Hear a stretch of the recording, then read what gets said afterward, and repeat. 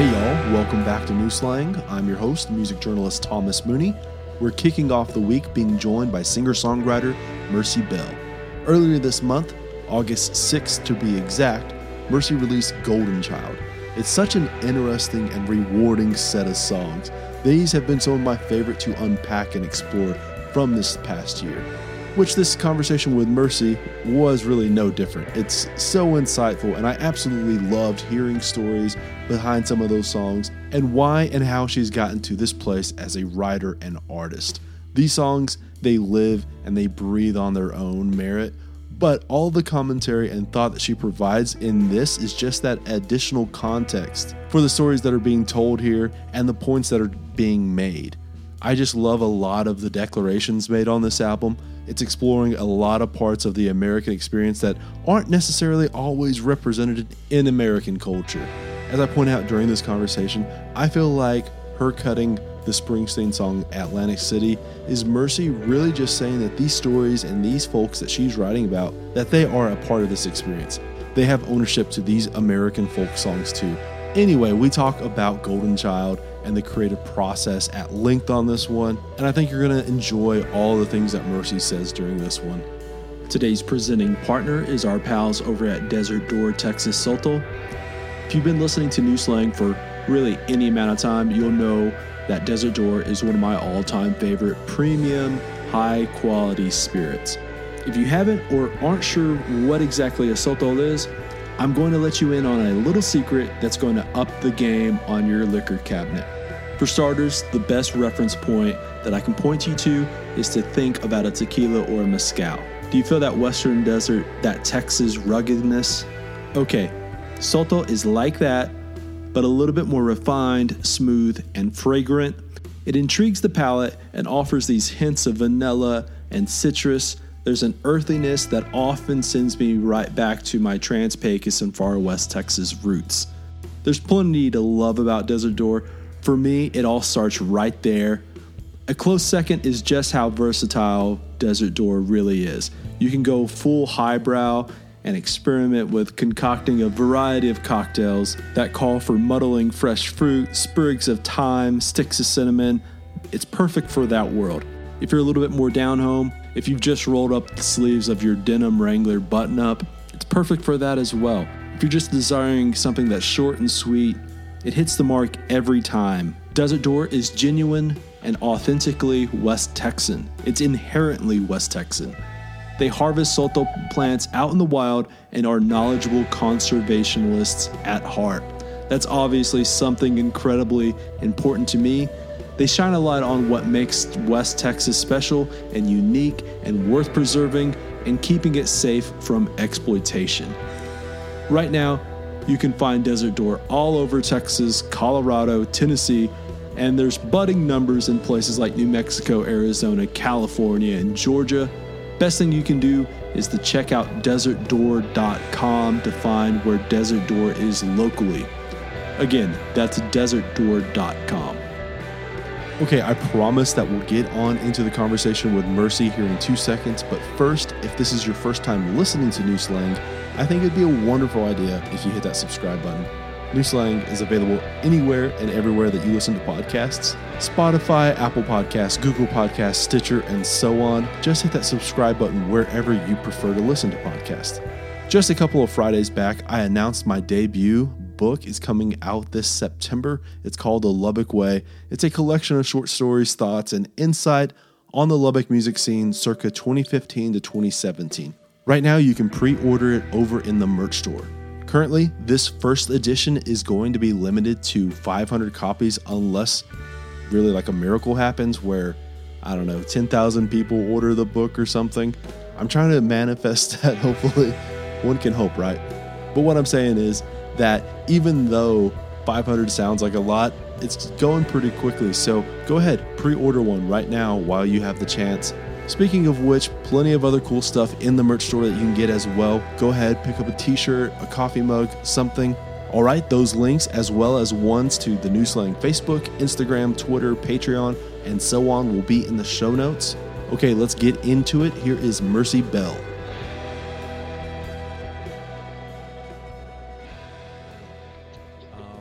as I feel like I start every one of these damn podcasts off with, is the natural places to start is obviously you have Golden Child out just last week. And let's start there. I guess like this is like probably my first proper introduction to you as an artist. And I just really liked a lot of the character development on this EP in these songs. I really liked how, I don't know, there's something that you do that I find really intriguing as a writer. And that is like, sometimes like you're really, really just, you throw out something to describe someone or a situation, and it's just like you're capturing the scene or that person in a really, really kind of like matter-of-fact way, or even like in a blunt way. But then also you will describe something in a way that makes the listener really have to think about what you're saying at the same time, if that makes sense. Yeah. And I really like that balance, if you will. Obviously that's something that, I don't know if you're intentionally trying to do that and you're consciously thinking of that as you're writing a song or anything like that. But, what I guess, like, is that something that you've noticed in your own writing or anything, or that's been intentional or that you've wanted to work on as an artist? Yeah. So, I originally started writing, I studied briefly. I wasn't like an English major or anything, but a lot of short stories, prose and poetry. And in that realm, in that world of short stories, so like a huge influence of mine is Flannery O'Connor. And she's, this really epic Southern Gothic writer. And everything about her was to describe what you see, but there's like a whole world of an iceberg underneath it. So it's like, I don't know how to describe it without going into like literary terminology, but it's kind of, I'm trying to think of like a really obvious, it's the idea of show me, don't tell me, Right. But it's like, what are you showing? You're showing,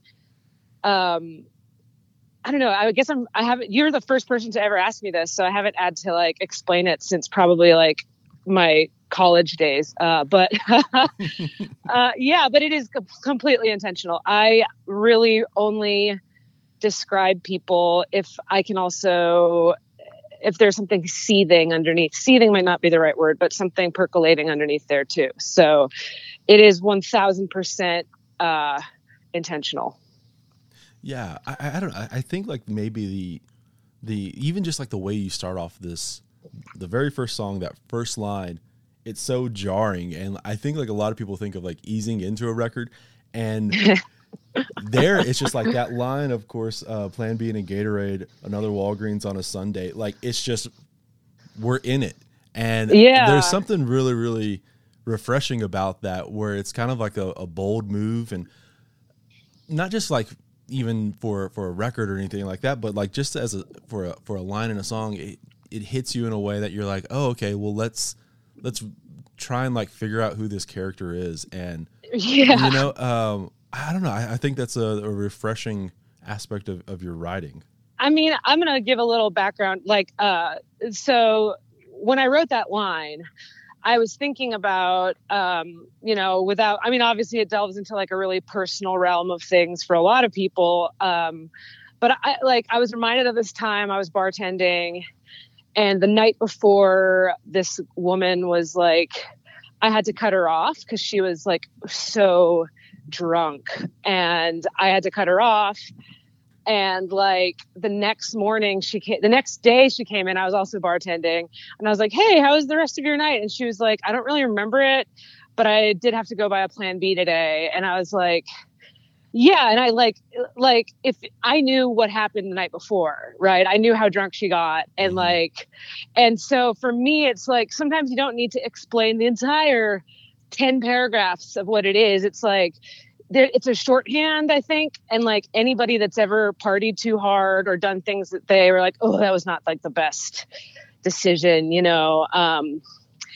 it's like, that's the thing. It's real life. It's stuff it's stuff that my friends and I talk about all the time. So like, why shouldn't that be in a song? And when we were writing that song, it was at this really great writer's workshop here in Nashville with this amazing songwriter named Bonnie Baker. She was hosting it. And I got paired with these awesome writers, Sumiko Sprinkle and Cameron Newby. And we were talking about how we all grew up like being the perfect kid. And we all had our different like reasons to have to do that and to do that. Sometimes it was because of our own neuroses and our own personalities and whatnot. But it's like when you make a mistake, we beat ourselves up so much. And we're not realizing that everybody makes mistakes. And it's not even a mistake. Everybody is wildly diverse and different, because like some of the things in this song are not, there's nothing wrong with being gay. Obviously I'm gay, but there's nothing wrong with being, needing reproductive rights or things like that. There's nothing wrong with any of this, but it's stuff that we all hide so much, but it's real life. And we talk about it all the time. If I've had so many friends here in Nashville who are like gay dudes from small towns who were the quarterback on their football team. And they tell me that, oh yeah, I was the quarterback and the homecoming king, but I was really like a closeted gay and tormented and hated myself and wanted to kill myself. And it's like, this is the real stories people have told me. And so I was like, fuck it. I want to make an album that talks about all this real stuff, So I definitely just rambled. So I understand why you give me that preamble. Yeah. But also, like, I hate preachiness. And I think if I was to make a song that was like, we should all be allowed to be whoever we want, I mean, like, I wouldn't listen to that. So yeah, like the kumbaya kind of. Yeah. I don't even listen to that. So why would I expect anybody else to listen to that? And so I was like, I think it's better just to tell true stories of things that my friends and I have lived, so that's and strangers also, like, that's basically what this album is. Mm-hmm. Yeah. I want to unpack a lot of what you just mentioned there, because that's one of those things that I have written down here is about how, I guess there's probably like 3 or 4 things I want to talk about, but we'll go with this first thing first. And that's you're taking like, if we go back to that first line, you're taking like a situation that there's a lot of songs out there that are about bad decisions, or not necessarily, as you said, not necessarily bad decisions, but decisions where, you drank over the last night and you don't remember what happened necessarily. Exactly. There's a lot of songs like that. This one right here, as you said, like you just you captured that feeling, that feeling of even just the hangoverness, if you will. In just like a couple of seconds. And I think that's like such a great way of just capturing that the essence, that mood of the song. Thank you. Yeah. Going forward though, like what I really, I guess, have feel like you tap into with this, it has been, and I guess in a relationship to the addition of Atlantic City by Springsteen on here. Mm-hmm. And that is the I think we all kind of think of Springsteen as capturing America, right? Just the small town American dream, if you will, or like the breakdown of that dream. And Atlantic City is very much like, even though it's a quote unquote newer folk song, it feels like it's like rooted in tradition, thousands of years, right? Or something Absolutely. Like that. And what I think like you do with that, that edition of that song specifically, I think helps show that like a lot of these characters are in that same world, if you will. Oh, absolutely. And I guess like my question off of that is, I'm guessing like that was intentional as well, to show that these realms are the same realm, that these characters, these people who are feeling like they're black sheep from small towns are still in that same world as your traditional, quote unquote, traditional characters of American folk, if you will. Absolutely. I mean, I would almost go to say that song inspired the album. I've loved that song for years, and I've dabbled with covering it a lot, but it wasn't until the pandemic and I just saw how much everybody was struggling. And that song has always resonated with me, but it really resonated last year. And I grew up on the coast, so like California and Massachusetts. And I grew up in Massachusetts in a really working class town that really just has, it's like a fishing town. It's called New Bedford, Massachusetts. And Springsteen's music has always reminded me of New Bedford, which is where, I partially grew up. And so every time I hear that song, I was like, so when I first heard the band's version of it, I was like, this is like a country, Western, Southern song, but it has such like a Northeastern gritty, working class industrial vibe, which is where I'm from. Mm-hmm. So, and I love that because my last album, people always ask me about the country aspect. I was like, you guys are picking up on country and that I tell stories. And it is one of the last remaining genres of music where people told stories, like explicit stories. Because folk music, sure, people do that, but folk music can be a lot of different things, right? Right. And for me, with this album, I was like, I want to do what Bruce did with Atlantic City. I want to write a very specific songs, plural, about normal people who are struggling and still trying to find the joys and pleasures and a reason to live in everyday life. And I wanted to include Atlantic City in there as a Northeastern aspect, because I know that there's a lot of people are like, it's a Midwestern heartland album, and I'm like, it's not really, actually, because like I'm not from there, but like a lot of the album couldn't happen anywhere, I mean, that's where I grew up, in New Bedford and parts of San Diego, right? Like, but I'm not going to argue with people. Like, if they want to do that, then it's whatever they want it to be, right? Like, I added Atlantic City there as like a homage, like, and it kind of inspired the whole album, honestly, to bring it together. And I don't know if that answered it. I might not have had enough coffee for this yet. No, I think it does. And I find that, I don't know, I just find that really, really interesting. I guess like your commentary on where specifically like that Nebraska record is, because people will just like fight about the regionalism of where that is, where like the overall intentions is not necessarily where that region is, but regionalism in general, because I grew up in West Texas, and there's moments in that where you feel like, oh, I know that person, even though like these people may have, Springsteen was probably writing about someone that he had an idea of somewhere far from West Texas or wherever, right. But like there is that prototype character wherever. Right, exactly. It's funny, West Texas, my girlfriend is from out there. Where's she from? She grew up in, shout out to Grace. Hi. She grew up in Hobbs, New Mexico, but her family all lives in Lubbock. So area. Well, yeah. That's where I'm at right now, in Lubbock. Right on. So. Totally right on. This episode of New Slang is brought to you by the Blue Light Live here in Lubbock, Texas. Blue Light has long been the heart and soul of the Lubbock singer-songwriter scene and has been a home away from home for some of Texas, Americana, country, and rock and roll's finest over the years. Talk with 99.9% of the songwriters who have come out of Lubbock and the Panhandle at large over the past 20 years, and they'll point to just how integral and necessary the Blue Light is. With live music and touring slowly but surely coming back, spots like the Blue Light are getting back to their usual ways as well. That means music every night of the week. Do you want to see that schedule? Well, I've got a few options for you.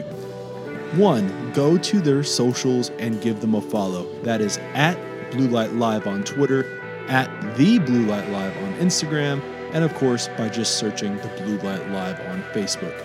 They're consistently posting that week's lineup of shows, as well as those heavy hitters that ought to be on your calendar that are coming up on the horizon.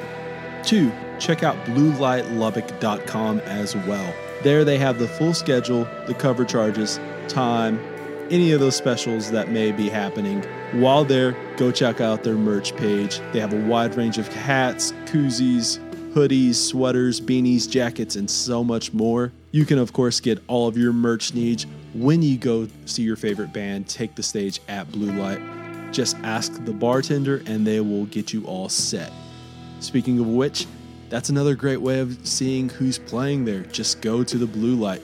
It's at 1806 Buddy Holly Avenue here in Lubbock, Texas. And of course, again, that is bluelightlubbock.com. I'll throw a link into the show notes too. Maybe I'll see you there. Okay, let's get back to the show.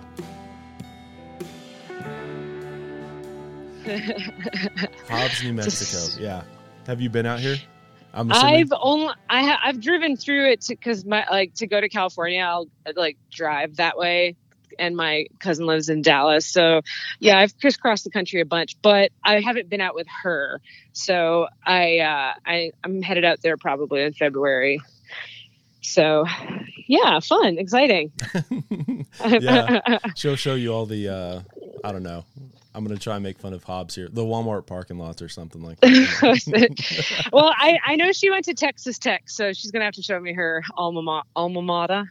Okay, yeah. I can't. Yeah. Yeah, so we'll have to cross paths at that point. Yeah. Sounds good. Let's do it. Yeah. Let's go. Going back to these songs, though, these characters. Yeah. I guess, I feel like this is maybe...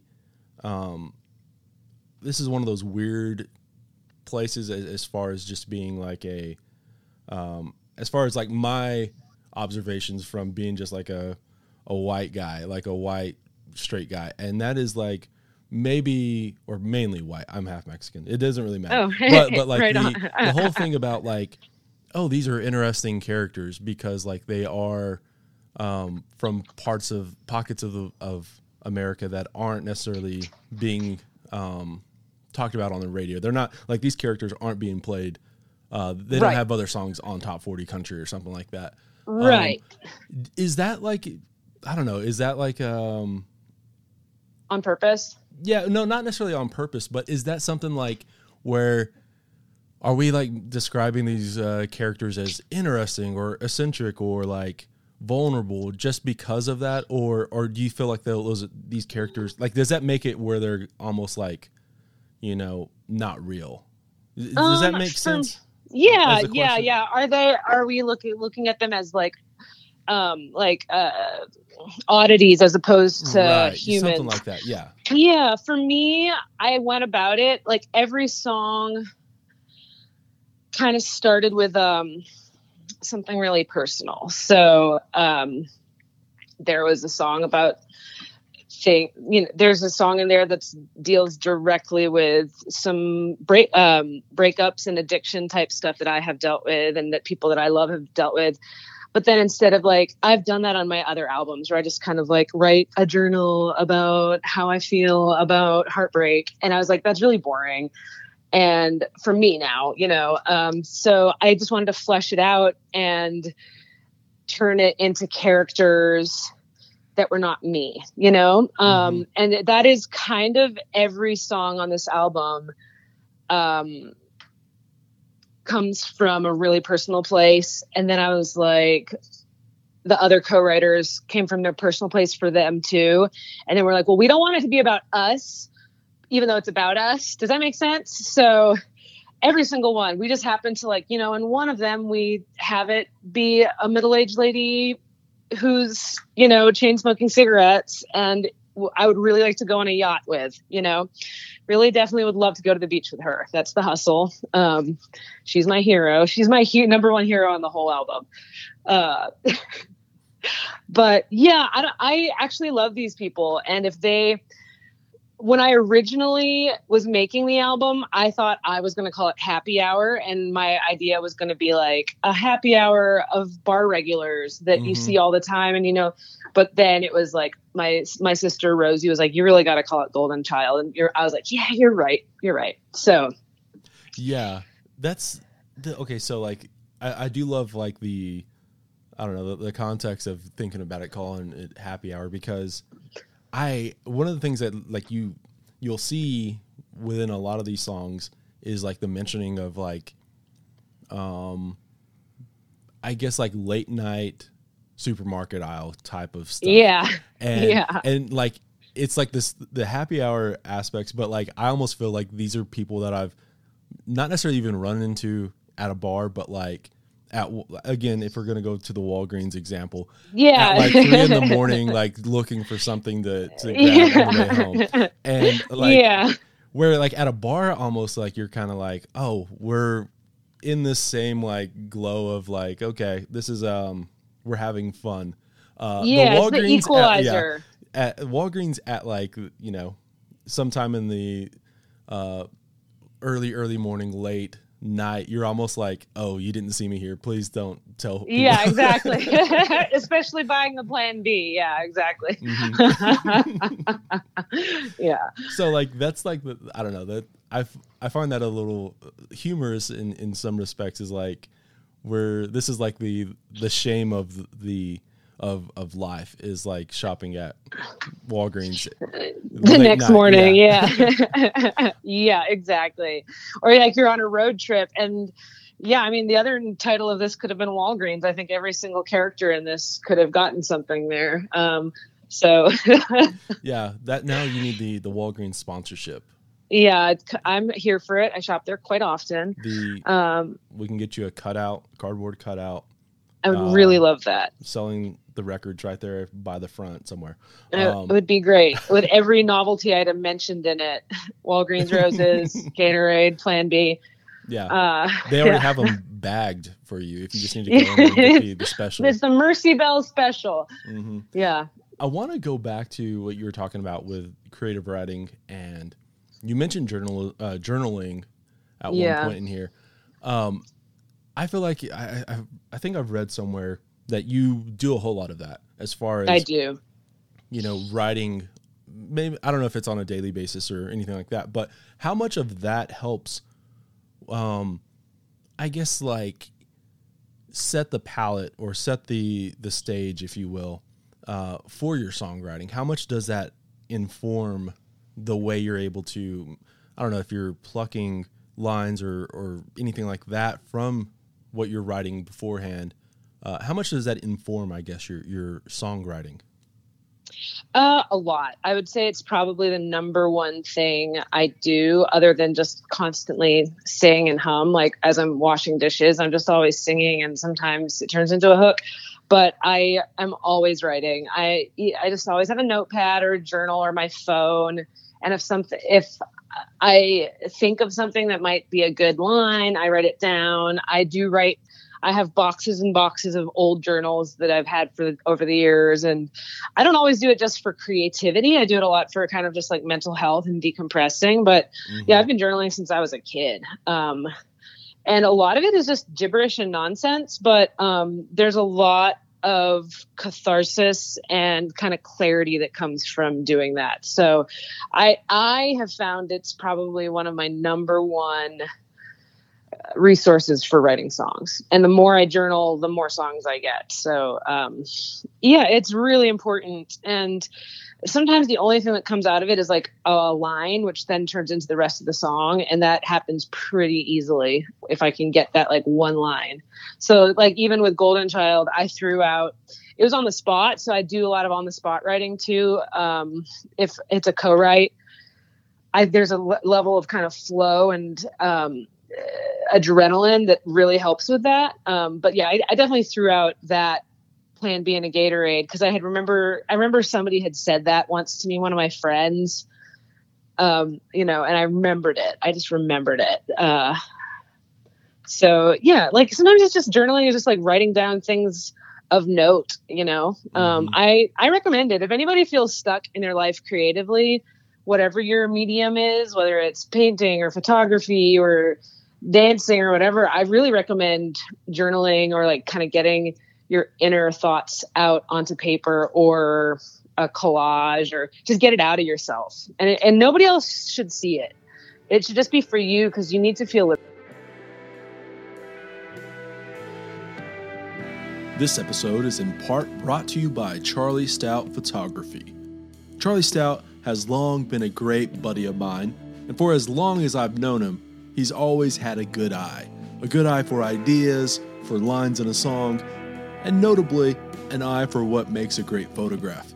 Yes, we're gonna roll with that tried and true cliche about a great photographer having a good eye. But it's cliche for a reason. More often than not, it means it's true. Right now, I want y'all to head on over to charliestout.com to get an idea of what I'm talking about. While you're at it, go give him a follow on Instagram and Twitter at Charlie Stout. Right now, he has about 50 photographs for sale on charliestout.com, with a vast majority of those being landscapes and sky shots of West Texas, New Mexico, and Arizona. The American Southwest, if you will.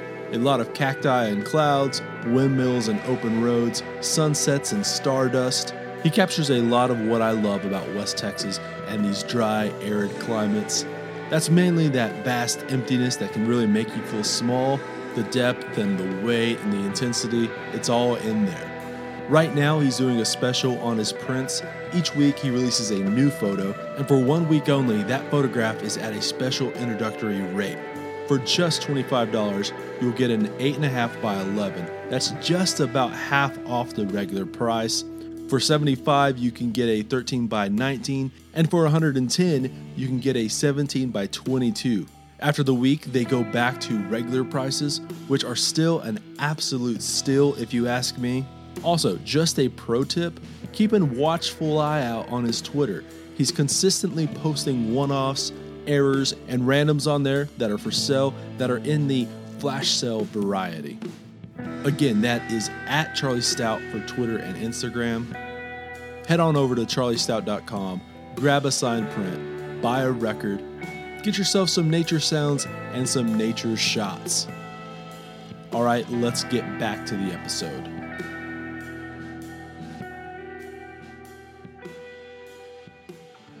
Right. That's something interesting right there is we're in such a society where we have to share everything. You really don't. I mean, feel compelled, at least what I mean, as far as, I need to post these on Instagram. Oh, I need to do this.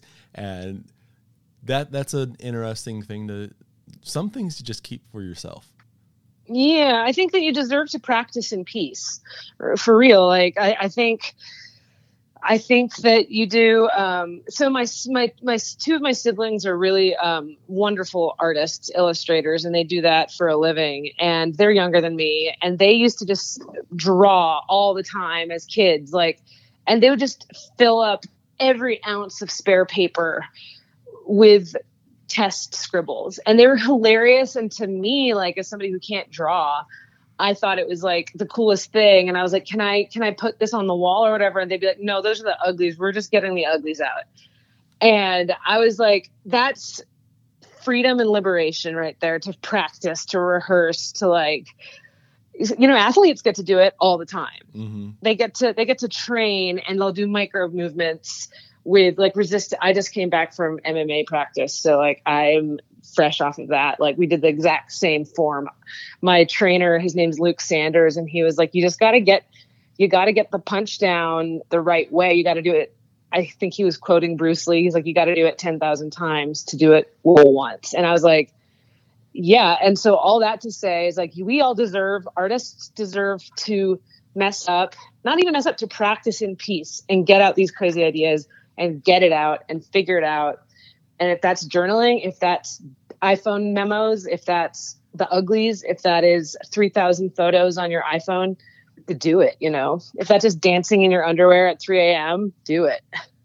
Yeah, I love that right there, because so one of my big things with especially with art and specifically with songwriting is we often will romanticize the process, where it's we think of artists as you just did it perfect the first time.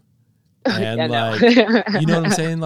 That's I think one of the main things is, as far as it's just God-given talent, and I woke up and I just did it. And obviously that takes away all the work before the process of getting to that point.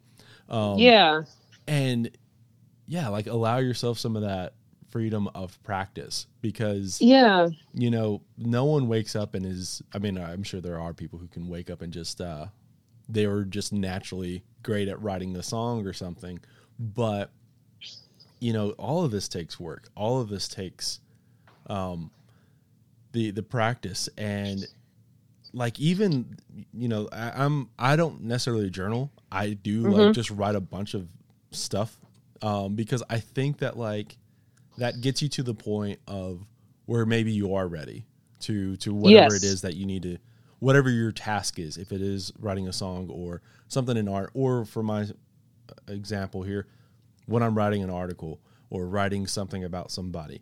I think like you have to like get to that point where where it does come easy, where you're not thinking about all of the things that you've been working on to get it becomes muscle memory. Mm-hmm. Yeah. And I don't know, I think like sometimes artists, or we get the idea that like that's not necessary, or like I'll be a writer whenever I'm a writer. Versus I think that the idea of not being able to mess up is dangerous. And I mean, that's what my whole first song is about, but it's like messing up isn't even the right word. It's like freedom to play and freedom to practice. And I'm definitely stealing a lot from two of my icons, like Esther Perel, who's a therapist, and Elizabeth Gilbert, who's an incredible writer. They both stress a lot in the need for curiosity, play, and mischief in everything you do, and especially art and creativity. It's like, it doesn't need to be consumed. You don't need to do this to consume other things. Like, you don't need to, this doesn't have to go on Spotify. This doesn't have to, if you're going to write something, like you just said, you're going to write something, do it for the joy of it, Yeah. And it's practice, and that's practice and play and curiosity. I don't even like to use the word messing it up. It's just practice. It's rehearsal. You can't just read Hamlet once and then put it on the stage at the Globe Theater. You have to rehearse it for 9 months, like you have to have, I remember I did theater for quite a while in high school and in college. And they always said, like, if you have a bad dress rehearsal, you're going to have a great performance. And I think that that's just one thing where I really relish, having had a lot of training in different art forms, sports, things like that. It's like everybody else lets you rehearse and practice. And it's for some reason in this world of like songwriting and whatever, think that it has to come out perfect the first. And I'm like, that's ridiculous. No, it doesn't have to be. No. Yeah. Like the sandbox element. Like, I remember, like I used to like love as a kid, like computer games where you're like city building and stuff like that, like Sim City kind of stuff, where I guess like there was always like a quote unquote like a campaign element of like, this is the campaign of doing that. I always just loved the free build, like the sandbox thing, and I think like a lot of things would call it sandbox. That's the reason. And that, to me, that was like I don't know. And this is, now that I'm thinking about it, as a kid, I almost loved like more setting up play versus actually the actual like playing something. Does that make sense? Like, I don't know. Yeah. Cause it's more liberating. And I remember thinking about this. It's like, I remember learning Spanish, and my Spanish is still pretty bad, but like, I remember like trying to speak it, and I really don't care about messing up or making mistakes or not doing things perfectly. And so like, I'll just go balls to the wall with it. And I remember somebody being like, "Oh, you actually try it." And I was like, yeah, my Spanish is bad, but they're like, I actually try it. And so many people are like afraid of messing up. And it's not because they're just like egotistical. It's because there's such a culture of like being shamed in this country, at least, for making a quote unquote mistake. And it's like, how are you going to learn anything if you don't get to try it? It's like, I mean, like, maybe that's because I grew up as like, I'm part Filipino, and I grew up in a very multicultural world. So it's like, you just see people like doing their best to communicate all the time. And so, I mean, I don't know, that just translates to me to art. You just try it. Just try it. Curiosity. Yeah. No, I agree. Like there is a, there's, you get those, like those, butterflies at like, oh, am I going to fail? Or like whatever the case, the first time you do it. And a lot of times, I think a lot of that is clearly rooted in childhood as far as like, were you, cheered on, or were you like told like, you're a loser because you didn't do it the first time or whatever. But I wanted to go back and like a couple of other questions about some of your other songs that aren't on this. And one of the songs that really I gravitated towards was, and this is something that like, I feel this is an older song of yours. And that's All Good Cowboys, where of course, like that song, I guess you originally recorded it in 2011 and then you revisited it for your self-titled. Can you go back and like talk a little bit about, I guess, like the evolution of that song and the where it's rooted and all that stuff? Yeah. So my grandfather, who was one of my main babysitters growing up, was from Georgia. And so he was like old school Southern guy, but he was my babysitter and he loved cowboys. So like cowboys were his like everywhere you looked in my house or like wherever he, was living at the point, was just like cowboy stuff. And so as a little kid, there was that like mythos of the cowboy. And I grew up in San Diego until I was 12. And so I moved to the East and we drove across the country. And I remember that just being like this like pivotal experience of just like being so heartbroken of like leaving everything I'd ever known, but at the same time being like full of wonder, like driving across the country and heartbroken at the same time. So I was just like, what is this? So like for me, for a very long time and sort of until now, I kind of had this feeling of like not having a home, even though that's not true. I've had many homes. I'm incredibly loved. It's just one of my neuroses that I'm working on in therapy. But, and for me, my mom always, her nickname for me was Cowboy. 'Cause like I was just always on the move. And so that was kind of where like that iconography came from. But when I wrote that song, I was still struggling with my sexuality. I hadn't come out of the closet yet. And I was really worried that I was not going to be accepted, which I was ultimately. I mean, there was some hardship, but I mean, I'm very accepted. But I was really worried. And that's a song about like being loved for who you are. And also, not being loved for who you are and just constantly moving to like find a place where you are loved. So that's kind of where that came from. And then as over the years, like the more I play certain songs, like the more it grows with me and the more it like gains meaning. And that one will always have an incredible amount of meaning to me. So yeah, I mean, that was kind of an esoteric, description of it, but, I don't know. Did I answer your question? Yeah, no. Like I felt there was a lot of that in there. Yeah. What I think like what you do though, what I love about like you kind of borrowing the language of like the mythos of the cowboy as you talk about, because one of the things I always love about, and if you look at like any cowboy, it doesn't matter when the cowboy movie is out or any of the art related to a cowboy, it's always about, the frontier closing. And it could be like the quote unquote beginning of the frontier, but it's always like, well, the West has already been conquered or some shit like that. And that's something that like is always, you always return to, I guess, in a lot of like cowboy culture kind of stuff. But, I think like in, a lot of people always will talk about how, well, no, like the frontier is never like closed. Like there's always going to be a frontier.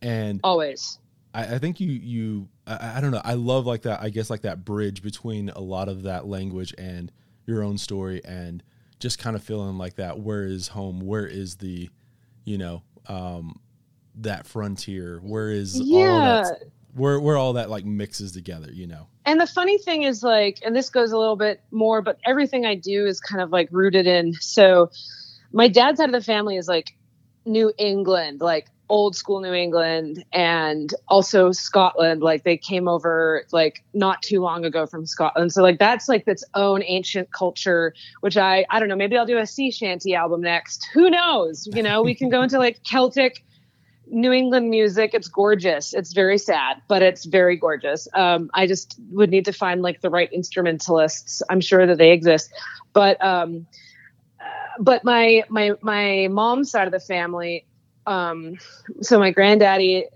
the southern side, the Burkhalters are all from Georgia and like southern. And then my Filipino side, my grandmother, right after World War II, went to school in Minnesota, and there's like this gorgeous photo of her, this like beautiful, she was so beautiful, like beautiful Filipino lady, like looking out over the Badlands and the Dakotas. And I just remember seeing that photo as a kid being like, she's so badass.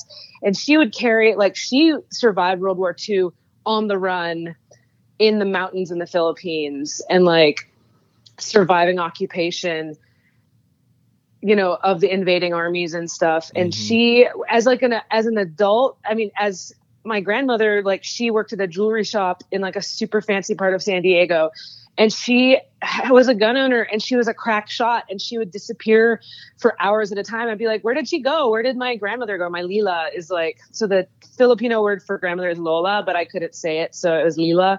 Where did my Lila go? And she'd be at the gun range, just like tiny, gorgeous Asian lady who's a crack shot, you know, who could probably put a lot of these NRA guys to shame. And I was just like that's my grandmother. And then her dad, my great grandmother, my great Lolo, which is a grandfather in Tagalog, was a mining student, a mining engineer in Colorado in the 1920s and 1930s. Like he was a freaking cowboy, like Deadwood, like that's some Deadwood stuff. And then he went back to the Philippines and created these like mines that saved tons of people's lives from bombings during World War II.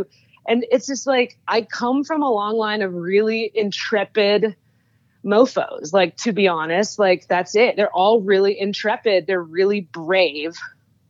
And my granddaddy was like in the Air Force, and he left Georgia, and he flew across, you know, he ended up living in the Philippines and meeting my grandmother. And like, so I come from a world of these people who can't sit still, you know, and it's like, there's so many clashing's the wrong word. There's so many vibrant images of people who just keep going.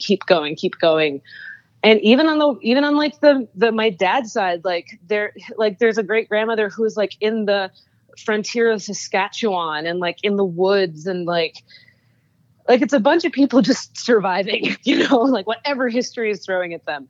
So, right. Yeah, like I know that's a lot, but it's really hard to explain how much my family history and the stories I grew up with influence everything I write in terms of the mythology and iconography and stuff. So symbolism.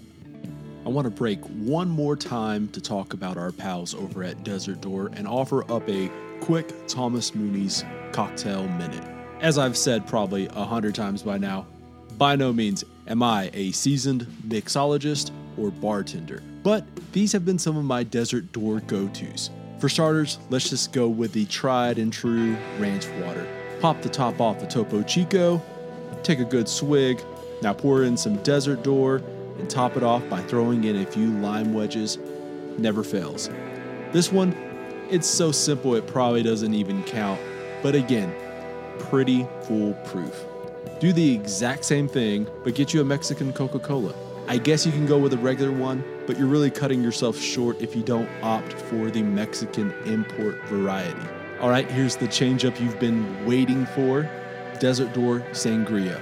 This one is prime for when you have company coming over and you aren't wanting to just be over there making 6 different drinks at a time. What you'll need is some Desert Door, obviously, a bottle of red wine, honey, boiling water, apple cider vinegar, some cinnamon sticks, a couple of apples, and some thyme sprigs. I know, that may sound intimidating, but trust me, it's worth the prep, and honestly, it's pretty easy. For starters, get you a punch bowl, add that honey, those cinnamon sticks, and the boiling water together.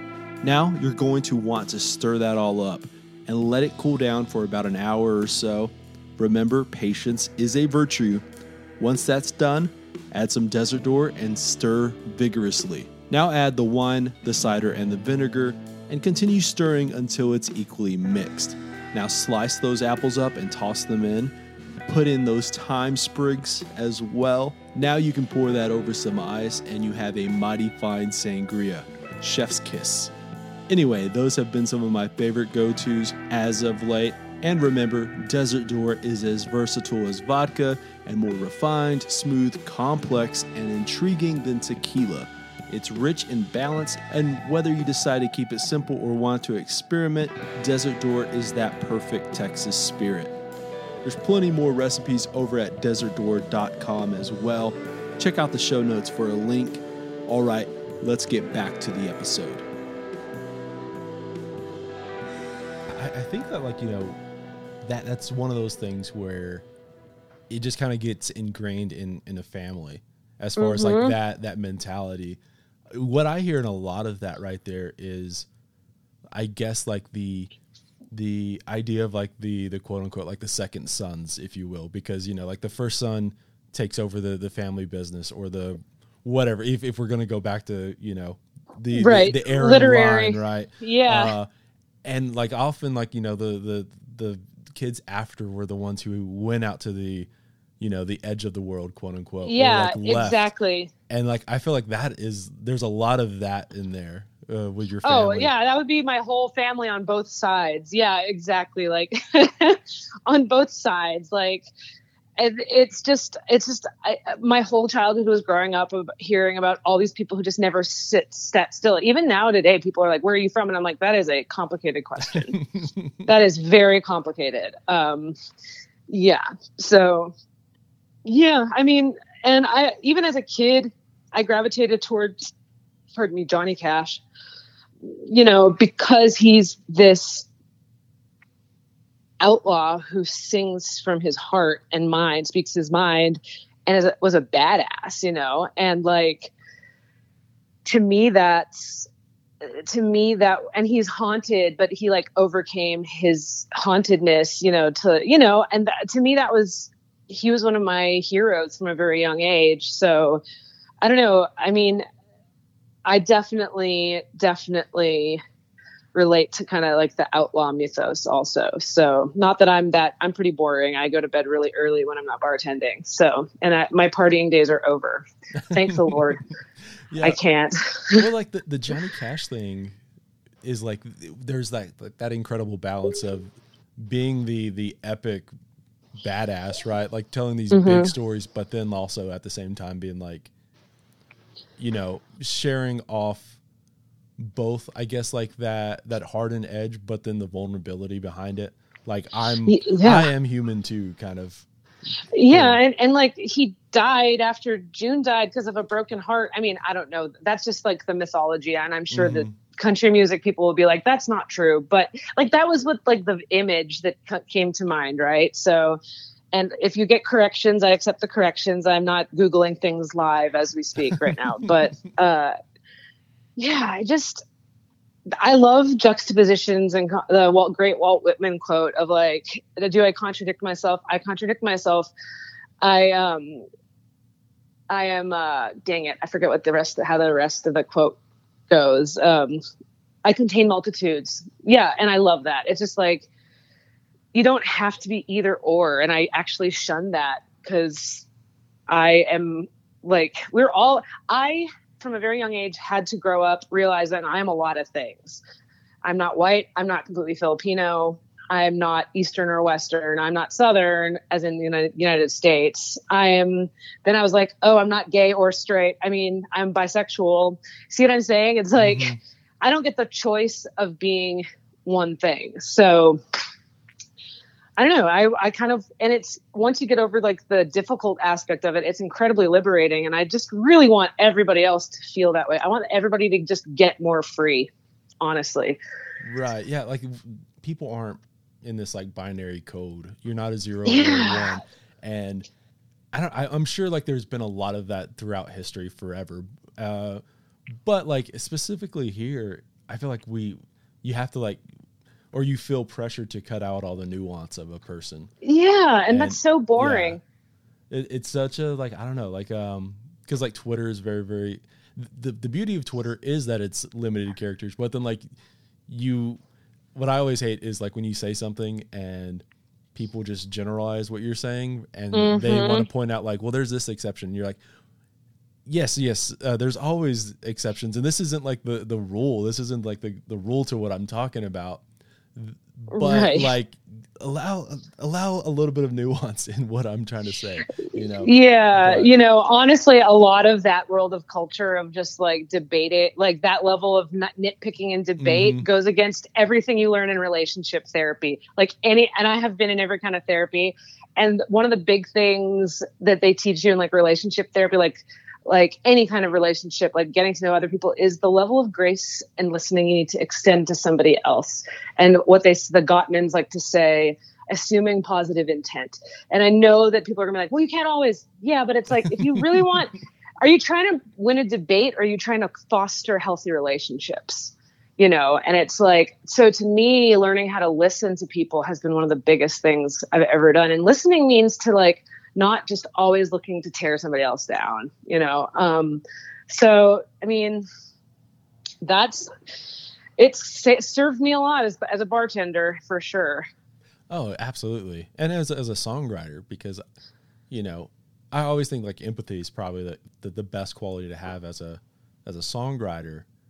And, you know, I think like what a lot of people do is they don't listen with that in mind. You're just, even if you're not trying to win the debate, you're almost always, you have to teach yourself to not just like wait for your turn to talk. Oh yeah.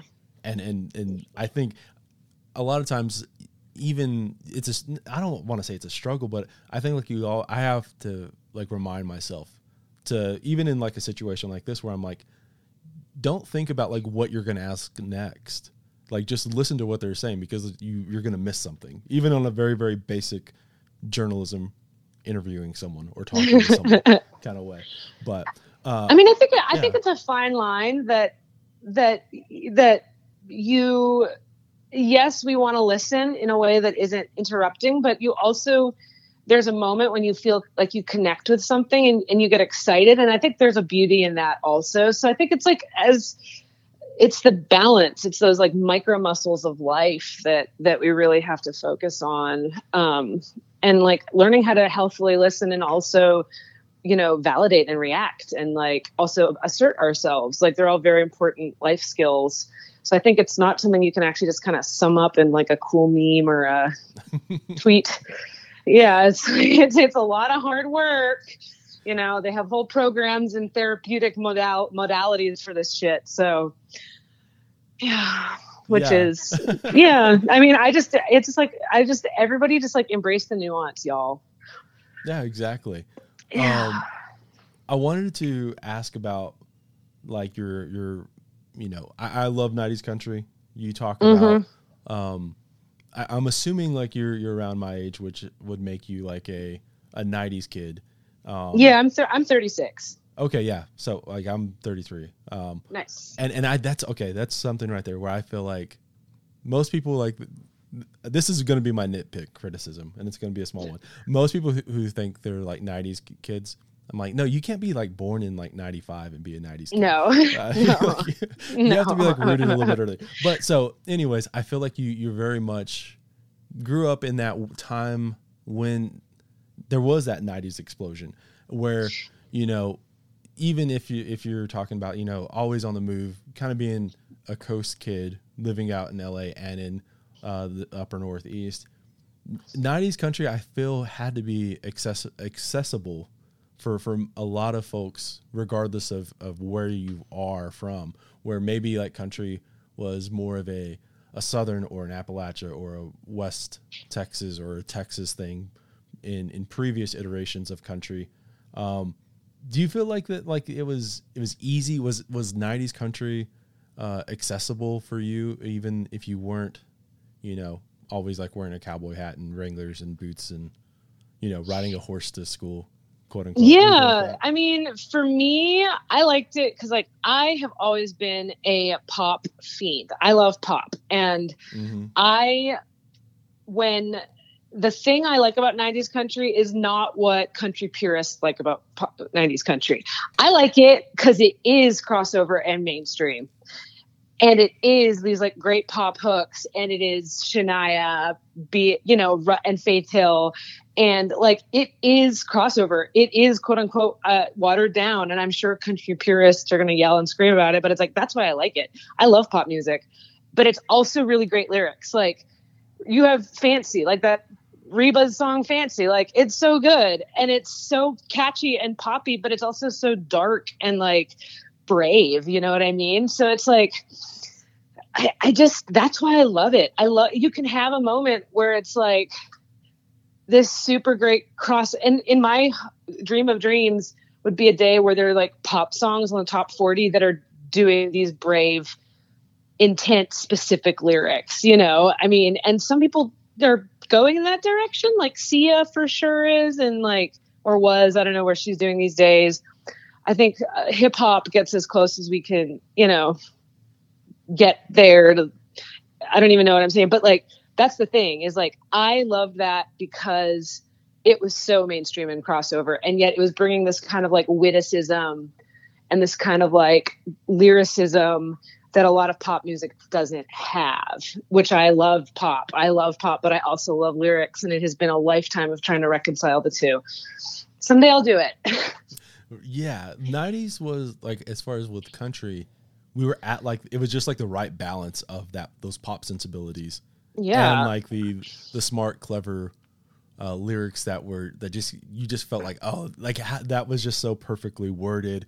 No, it's not too many words, not like enough. Like it's just like that right balance of like what was happening there. Yeah. And it's not like 15 verses, which is like, I love folk music. I have spent a lot of time in folk music, but I could never be like a real folk singer because I can't remember all the 15 verses of the Ballad of Dying Sally or whatever. You know what I mean? Right, It's like, yeah. I can't. And like that, I don't think that song exists, but maybe I should write it. But like, that's the thing I love about it. And so whenever people are like, I am not a country purist, I come from a pop background for real.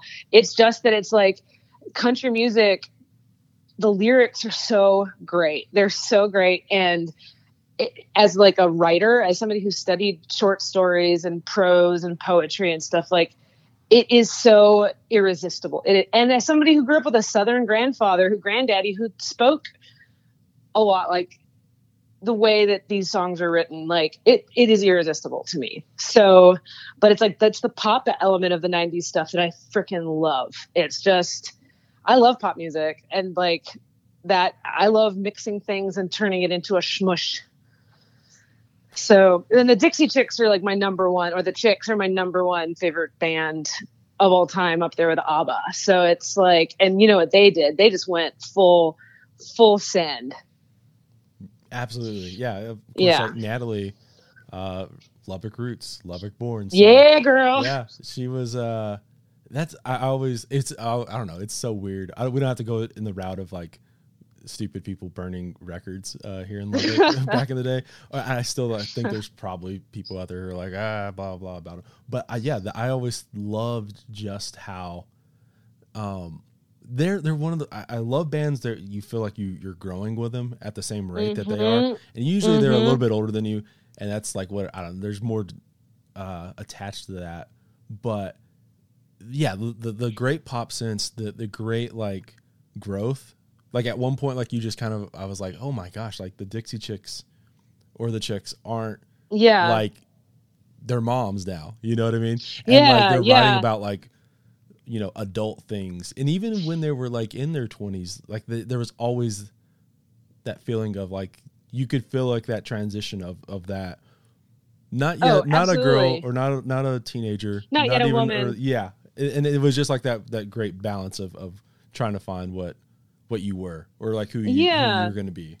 And their album Home is like probably my favorite album of all time. And it's like, it's a folk masterpiece to me, because it does what great folk music is supposed to do. And it also like kind of introduced the world at large to Patty Griffin, who is my number one hero. The incredible folk musician and songwriter. And like, just, it's perfect. Like I can listen to that top to bottom, beginning to end, forever and all time. Amen. But yeah, I mean, there's my All Hail the Dixie Chicks, the Chicks, All Hail the Chicks. Top of the World is just like, yeah. No, that song has the lyric that I wish I wrote, when she's like, I pretend to be sleeping when you walked in the morning to whisper goodbye, go to work in the rain. I don't know why. That's all she needs to say. And you know everything about this freaking couple, how they are alone together. They are lonely. And it's like, you are looking back at the rest of your life and like everything you need to know. I don't know why. Why did you do that? Like, but we've all been there where we're like ignoring somebody we're supposed to love, and it's brilliant. Patty Griffin is a patron saint, like incredible. So yeah, no, she's absolutely wonderful. 1,000 Kisses, like that record is like, that's one of those records. It's on the short list of, if I could just see an artist play a record at a show, that one. Would be, it's on the short list. Yes. I've seen her one time here in Lubbock, and it was just like amazing. Yeah, it was one of those. Again, this is like a modern cultural thing of like trying to like, I need to capture it versus just live in it. And I just kept telling myself, no, just like let it be right here. You don't have to like just exist. Yeah. So yeah. I mean, yeah, I saw her once, and it was like, I was just like jaw dropped the entire time. And she played one of her newer albums that I don't know as well, but I was like, it doesn't matter. It's Patty. So absolutely. Patty, I love you. Yeah, that's the one thing. Hopefully she is listening to this. Patty, we love you. So, but yeah, I absolutely love her. I've loved this conversation right here. Yeah, it's been a good one. It's been fun. Like it feels like it doesn't feel like work or anything. It feels like I'm like, I had a good chat. All right, that is it for this episode. Go check out Golden Child by Mercy Bell. Visit our pals over at Desert Door, The Blue Light Live, and Charlie Stout Photography. Go pre-order The Lubbock Way, a collection of wallflower vignettes by me. And yeah, I'll see y'all later in the week for more New Slang.